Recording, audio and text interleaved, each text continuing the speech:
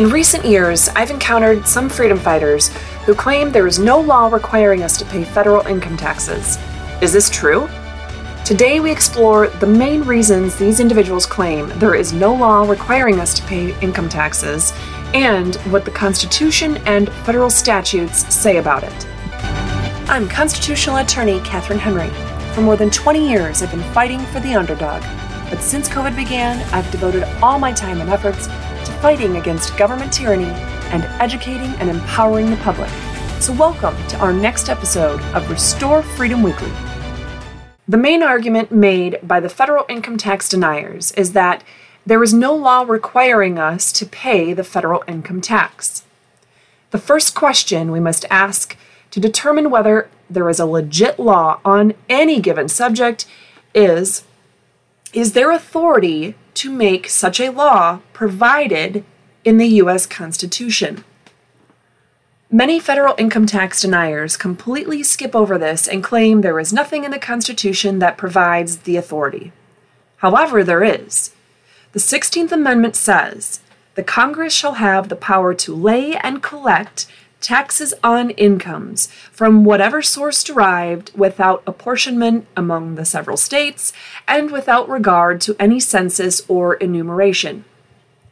Since the 16th Amendment explicitly gives Congress the power to lay and collect taxes on incomes, it's pretty clear that there's constitutional authority for a law to be enacted by Congress to do so. At this point, though, some claim that the 16th Amendment was never properly ratified. There were 48 states in 1913, the year when the 16th Amendment was said to be ratified. That meant that the amendment required ratification by state legislatures in 36 states to become effective.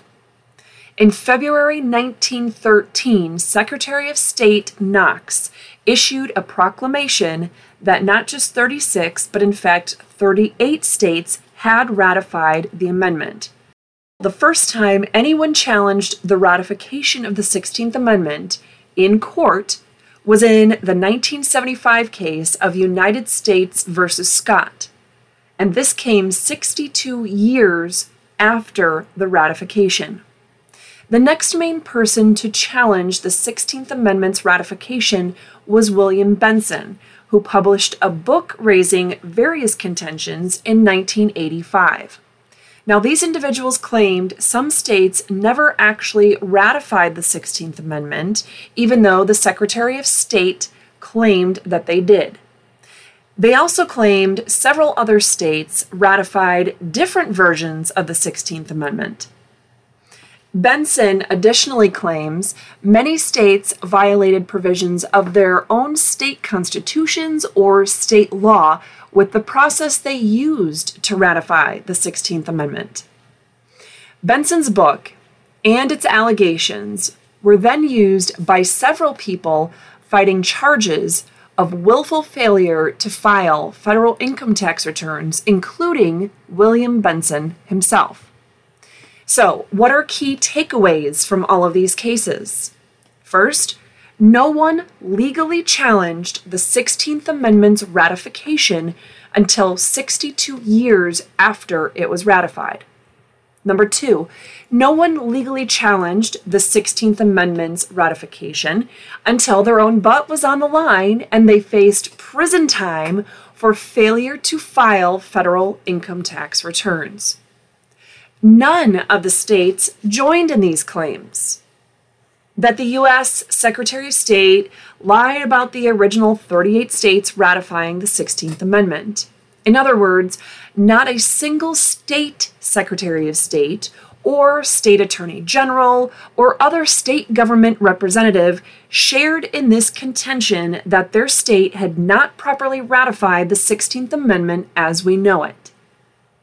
In all of these cases, the 16th Amendment claims were not found to have any legal merit. In fact, William Benson himself was sentenced to 4 years in prison and 5 years of probation for failure to file his federal income tax returns. Although Wikipedia is often not a great source of information, on this particular topic, they actually do a great job of outlining Benson's specific arguments and which court cases have made decisions on these 16th Amendment allegations. So, I've included the Wikipedia link to this topic. Now, simply claiming that a U.S. constitutional amendment was never properly ratified, that's an easy thing to do, and several have publicly done that. But none have been successful in raising this issue in court, and none have gone further and tried to get any of the affected states to so-called clear the air and get their ratification issues corrected or otherwise addressed. So, as it stands, the 16th Amendment provides authority for Congress to enact laws to collect a federal income tax. Federal income tax deniers here often claim there exists no such federal law to pay income tax. So what is there? Well, there's the Internal Revenue Code and federal tax regulations. The Internal Revenue Code is found in Title 26 of the United States Code and starts with Section 1. In other words, 26 USC Section 1, etc. Now, the USC literally means United States Code and is the very definition of federal statutes. In fact, it is the compilation of all laws passed by Congress and signed by the President. However, federal tax regulations are not laws. They are rules and regulations put together by the U.S. Department of the Treasury, which is a part of the executive branch. And under the Constitution, Article 1 only allows Congress to have lawful authority to enact laws, not the various departments of the executive branch. So, does Title 26 of the United States Code require us to pay federal income tax and file federal income tax returns? The very first section of Title 26 gives us that answer, which is yes. It says, there is hereby imposed on the taxable income of various types of individuals tax according to the following tables. So, are there any constitutional problems with our federal income tax laws? Yes.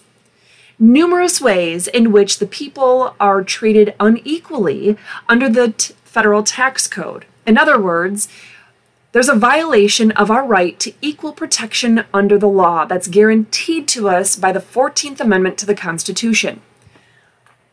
Various individuals are taxed differently. You have married individuals, heads of households, unmarried individuals, married individuals filing separate returns, estates and trusts, etc., etc., etc. And that's only in Section 1. The entire tax code is replete with areas where individuals are treated differently under the law. Now, number 2, the Internal Revenue Code is thousands of pages long. It's overly wordy, complex, often contradictory. The average citizen, heck, the average attorney, has no notice and opportunity to be heard on issues of federal taxes because no one can reasonably understand the thousands of pages of tax code without both an attorney and an accountant that specialize in tax law. So, is there constitutional authority for Congress to make a law requiring us to pay federal income taxes? Yes. Is there, in fact, a federal law or statute properly enacted that requires us to pay federal income taxes? Yes. Are there constitutional problems with federal income tax laws?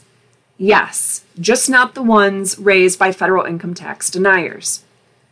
For additional information on the various points raised here, I've also included a link that goes direct to the IRS and explains some of these differences between Internal Revenue Code and federal tax regulations, etc.